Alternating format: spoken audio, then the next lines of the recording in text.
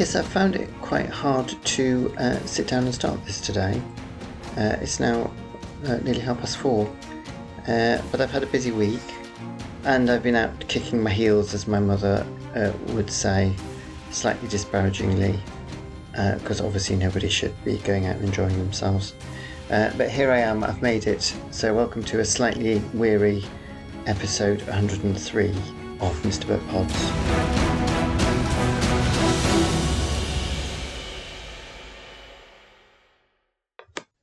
It's been a bit of a week, actually. I've just realised something about work, and I've just put myself into a bad mood, but I'll come to that in a minute. So I had a good technological morning this morning, managed to get through a whole yoga class loud and clear, which is a bit of a shame, actually, because it was a bit like a bad dream. She got into positions that I just had no idea what I was doing. In fact, at one point, I was all over the place, and she said, "Well done." And I looked up, and she was in a completely different position to me, so I don't know what was going on. The other well done I got was because I used a brick, an accessory, so I don't really think that's a well done. I think that's just what I normally do, because I usually can't get parts of my body onto the ground that are supposed to be on the ground, so they end up landing on bricks, not literal bricks, foam bricks. So it's very quiet in the road. There's been I haven't seen the builders at all, I think, since last time I did one of these. Oh, here comes a cyclist. Bright orange gloves with a black outfit. Not quite sure why. So I don't know what's going on. I did walk past the house because when was it? Last Thursday it was voting day, and they've moved our voting place from conveniently at the end of the road to inconveniently at the end of another road. Actually, it's not inconvenient at all. It's just a bit farther walk. Anyway, it involved walking by the front of the house with the extension, which I don't normally look at, actually, because I don't normally go that way. And there's a black cat running across the road. It's going to get run over. And it's just an eyesore. It's horrible. The house is horrible. And it must have been started around this time last year. I mean, it must be around a year now, and it's still nowhere near finished. And no one seems to be working on it. So that's all good. Anyway, that was the joy of yoga. And then I went for a run, and I said last week that Strava had just made my run vanish into thin air. Well, as soon as I switched it on, so I got it for some reason, and it wasn't very exciting, so I wasn't really that bothered about seeing it. So I'm striding along very purposefully. And I did today's run. I decided to do a flatter run, see if I could do it any quicker, because the one I do around Ali Pali is up, down, and all over the place, and I'm always exhausted when I get back. So I went through the woods and over to East Finchley. It is a lot flatter. It's what I used to do. And I did quite a good time, actually. I was quite pleased. So, which actually means that my up, down, and all over the place Ali Pali is good timing as well. I'm not quite sure why I've worked that out, but I have. Anyway, there was some logic in my head at the time when I was thinking about it earlier on today. So, so that's been today so far. Yeah, the cars are all over the place. The car that's normally parked outside our house, is now parked further up outside the house with the extension. And then nobody's car seems to be in their normal place, except for one, which I found quite off-putting, actually. I'm a bit tired today, I have to say. Where am I? I'm in the front room looking out the window, and there's a woman walking past. I've seen her before. Anyway, I seem to have got a week off work this week, which I'll come back to in a minute. It's very annoying. So last week I did... what did I do? Yeah, there was an extra matinee on Tuesday I didn't do. It's not really very interesting, that, is it? Telling people what I didn't do. And then I think the next exciting thing was Thursday, because after the show, one of the crew, it was their birthday on Saturday, the final night, and so they thought they'd go for Drinkies on Thursday because it was just a better day, really, and no one was called in early on Friday. So I went to that. I'm not good at going out, I have to say, after shows, because the show doesn't come down till about, I don't know, well, I think I get out about 10:15. So I was very brave, and I went. Where was it? Oh yes, it was at a local pub. With lots of theatre workers hang out, and it was nice. I stayed for an hour, went mad, had a drink, and that was quite jolly actually. I was glad I stayed, and then so I got home late. I managed to get a tube fine. That was all fine. I got home quite quickly actually. It's really weird, if you get the last sort of late-ish tubes, I usually get home really quickly. Miss your last tube, and it takes me about 6 hours to get home. Which I always get really angry about. That's partly the reason I don't like staying out late, because once I've missed the tubes, it's just an absolute nightmare to get home. So, yeah, that was all lovely. And then, so that was the first tiring night. Friday, I went to see Mary's Seacole at the Donmar Warehouse, which was a play sort of about Mary Seacole, but sort of not about Mary Seacole. So I didn't know anything about Mary Seacole other than she'd been a nurse in the Crimean War. I did some research, and she's absolutely fascinating, really, really interesting character who... not a predictable story. Her life story is in no way predictable, which is interesting. And I listened to You're Dead to Me, the Greg Jenner BBC Radio 4 podcast on her, which was, I can find it slightly annoying. They have an absolute top expert and a comedian, and sometimes a comedian can be a bit irritating. But no, it was all very interesting. So anyone who's not a primary school teacher listening to this, because I know that Mary Seacole is taught a lot at primary schools, so I never did. Listen to it. It's fascinating. So I'd listened to that, got myself all ready in preparation, research for the play, and I enjoyed it immensely. Had a few quibbles with the end of it. It's by a Pulitzer Prize winning, I think, she's American, playwright, and who did a play they did at the Young Vic called Fairview, which I didn't see but was quite controversial. So this was less controversial, but had a fantastic cast, and it turned out the lead was friends with one of the leads in the, although she doesn't like the word lead, one of the ensembles, although she's one of the main ensembles in the show I'm on. And that's right, yes, on Thursday we went for tea together. That was really nice. I thought I like everybody in the show, but I get on extremely well with one of the main actors, and partly because we've got a mutual friend. And I just said, do you want to go out for coffee? So we went out, and I thought it's all going to get emotional and all over the place on Saturday. So we went out and they had a baked potato and beans, as you do, and I had a cup of coffee and a piece of cake. And that was lovely. So we're going to stay in touch. They were one of the actors who was reading my play, and has been lovely. And then the other actor who was reading my play has gone off to Chichester.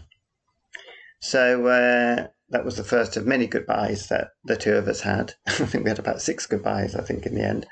And that was lovely. So then,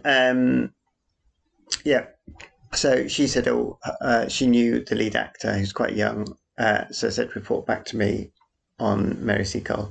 And she's called Kayla Michael. She really held stage. She was on stage for, I think, the whole performance. There was no interval, which I always found a little irritating, bladder-wise. And she was very, very good indeed. And it was a very, the whole ensemble, so some of my favourite actors. It was Olivia Williams and Susan Wooldridge and Esther Smith. They were great.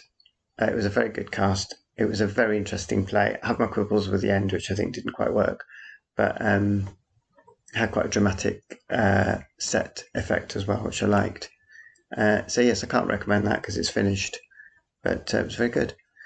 Then, so reported back that the lead was excellent, and she was. So she's someone to keep an eye out for. performance-wise. And so that was a really nice Thursday. I actually really enjoyed that, and Friday. And then it was the last day of the play on Saturday. The matinee talk got very emotional.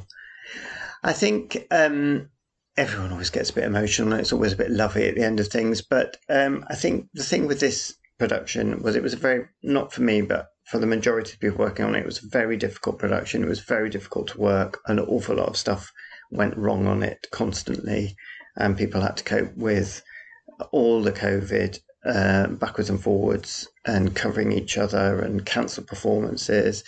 And it's not wasn't a jolly production. It's a lot to do with grief. So it's not feel good, has to be said. So it just seemed, listening to the way they were talking, they did some competitions, actually, none of which I won.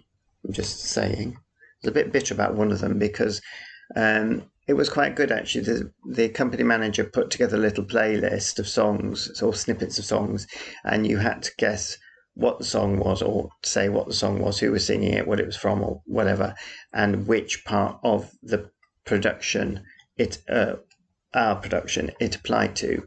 And I was very confident on one of them, and I was wrong, and I was very annoyed, actually, because it turned out that the link was something I had never heard of. It was the name of one of the bits of the set that had been named a stupid name, and no one knew why it was that name, and I'd never heard it, so I was very angry about that, actually. School's out. Next door neighbours are back. Chung has a very long stick. I'm not quite sure what he's going to do with that. And so I didn't win that. I was really annoyed. So the company manager did a tiny speech, and the director, and said that it was a show where everyone had been very kind to each other. It had been very difficult. People had been very up and down, and everyone had looked after each other. And I think it was a very special production in the sense that it was the first production in the theatre since lockdown. It was the first time, I think the majority of people have probably worked since lockdown. And I think there was a closeness. I think people did get close. And it's a funny old world theatre. It's, you get close and then you all go your separate ways, and it can be a bit superficial sometimes, and sometimes you make excellent friends. And I think it was all, the emotions were very genuine. So that was really nice, actually. And in the evening, they got the whole, the crew and everybody backstage. The actors asked them to come on stage for the end of the final bow, which I thought was lovely. I'm just saying there was no bitterness in the fact that I couldn't do that because I was up in the lighting box. So I did say, because I can't do it, I'll just plunge everybody into darkness. What happened was I'd forgotten, and as had the DSM, who also couldn't go down, that the sound, the end music goes for a while and it ends on a big climax, boomf, and then all the lights go out, and it's linked to the sound desk, so it was nothing to do with me. So they stayed on stage for so long, we got to that bit, and the whole cast just disappeared into a blackout, which I thought was very funny. And then as the lights slowly came up, which is the cue for the audience to start exiting, they all sort of shuffled off, which I thought was very funny. It serves them right for not letting me go on stage. Could have made my West End debut. Actually, I made my West End debut in another show when I appeared on stage when I shouldn't have done, but I don't think I should mention that. And then, of course, needless to say, on second performance, a major part of the automation, the moving set, failed to work. And I felt very sorry for the person doing the automation, who may be listening to this. Still teased them, but it was just typical of this show. Just typical. So we had a show stop. Everything had to be stopped. The iron had to be brought in, and the audience all shuffled around, and then the iron went out, and everybody clapped, and we got on with it again, so it was all right. But very stressful for the people dealing with the problems. And then they had drinks afterwards, unofficial, i.e. everybody had to pay for their drink as opposed to there being a free bar tab. And oh, no, there's one of the hippie family. Don't normally see them. Actually, I walked past their house, and there's I just have to say there's a hand in the window sticking up 2 fingers.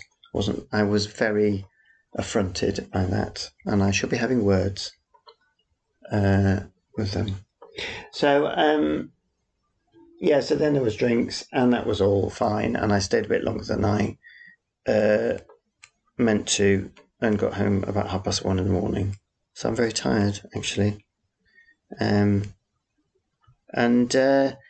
I didn't get that sad, actually. What I did get sad over is we got to the final episode of Superstore one lunchtime in the week. The 5th series, or was it 6th series, the final series, it wasn't as funny as the previous ones. It tried to cover the pandemic and the store reopening after the pandemic, and all the stuff was sort of masked, and it was just quite difficult for actors. It was all right. It was fine. And then the last two episodes just got really, really sad. And I just cried at the end. Sat there weeping into my boiled egg and toast soldiers, which I always have for lunch. And I wasn't the only person that cried, actually, I have to say. And yeah, so I think that was my little bit of grief at the end of the show came.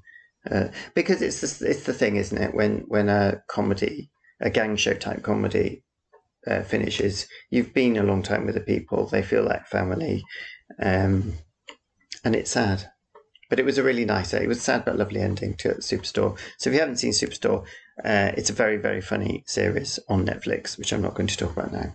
So that was all that. And then yeah, so I've got what I was hoping for, which is I'm a bit annoyed about, which I'm really annoyed, is I was hoping to be going into tech rehearsals for the next show. It's going straight in. There's no break between the 2 shows, so they're getting everything out and the new things going in. I thought I'd probably be in around Thursday, which I usually am, for a Monday first preview. And I've not been called till flipping Saturday night for the dress rehearsal. So, first dress rehearsal. So that's annoying. In some ways it's nice because I've got the week off, but I'm just going in really late. I'm not seeing a load of the technical, bibbly bobs going on, which is quite important for me. And I've also lost a whole flaming week pay, which is what had hit me actually just before I started this, that I'm not going to get any pay this week because obviously I have no job until I go into the building and start that. So it's nice to have a week off, but oh, I haven't seen that dog before. I see dogs go by, and you think I would recognise dogs, even if I'm not going to recognise people. I've never seen that dog before. So, Madam the cat still campaigns for food. I mean, she campaigned the whole of yesterday for food. I just went on and on and on. She stares at you, she sits by you, she walks over you, she runs around your feet, and it just goes on all day. She curls up and looks as if she's asleep, and she's not. So as soon as there's a rustle of paper anywhere in the house, she's in the kitchen. I've never seen it. To get attention, she'll also go outside, even though she doesn't want to go outside particularly.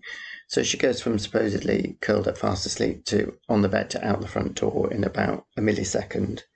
I mean, it is quite extraordinary. I've never seen such behaviour. She hasn't got worms, because we're not eating our food today, but we're not eating it out of choice, as opposed to we don't like it. We're just having an easier day on the eating front. I did get half a worming tablet down her without her knowing. I put it in some butter this morning and she ate it. She doesn't know that. It was so stressful trying to give the whole thing to her that I'll never try again to give her a pill, because I think she'll just get more and more upset. Is there anything else to say? So, yeah, we finished Slow Horses last night, and that on Apple TV. That's got a second series coming, which is quite good because it all ended up in the air with a load of stuff unsolved. And then Kath and Kim is now the comedy of the moment. I love Kath and Kim. I only ever saw the first series, actually, on BBC Two, but there's 6 series of them. And the children are out with a broom. Whacking the hedge with the broom. Not quite sure why. It's not our hedge, so I don't really mind. And then I I've almost finished Sisters. Now, I was in about two minds, but this is Daisy Johnson's book. I was in a bit two minds about it because it started out and I just thought it's a bit on trend and it's a bit, it's sort of one of those books written without speech marks and it's all very poetic and jumping around. You don't really know what's going on and can get a bit cliched, that sort of thing. I didn't not like it though, and I kept going, and it's a terrific book, actually, I have to say. I don't know who she is. Oh, let me see. Pulling faces to herself. I don't know what's going on there. And it's one of those books where you sort of wade through it, but you're not quite sure what's going on. Then it all makes sense at the end. But it's clever, but not too clever. I think it's written with real heart. And whereas it could be clever, and dazzling, it's not. I think it's a very moving book and very insightful. So I've nearly finished that, and I've started The Starless Sea by Erin Morgenstern, who wrote one of my favourite books. Oh, it's not a very profound book, but I really love it. The Night Circus. For anybody who wants a bit of pure escapism, The Night Circus is a great book. So she's written another one about 10 years later, actually. She's not churning them out, called Starless Sea. It's sort of stories within stories within stories. It's a bit strange and it's a bit fantastical. Reminds me a little bit of Piranesi, but it's not that sort of thing. So I'll see how that goes. And so there we are for another week. I don't know whether I don't think I'm going to get one of these out next Monday because I'm going to be in rehearsals. There's a second dress rehearsal before the evening preview. So I may put this out on Tuesday. So don't panic if I'm not here on Monday, because I know some of you will panic. That's a horrible hat. What do people think when they put those things on their heads, let alone what do they think when they buy them in the first place? It looks like a flower pot, but it's a sort of really horrible green. Oh, and now there's cars going backwards down the other road. Why is he going backwards? Oh, suddenly it's all going. Right, why is he going backwards? I'm hoping that oh no, coming back down here. What on earth are they doing? Oh, maybe they missed the turn. No one I know. Anyway, thank you for listening.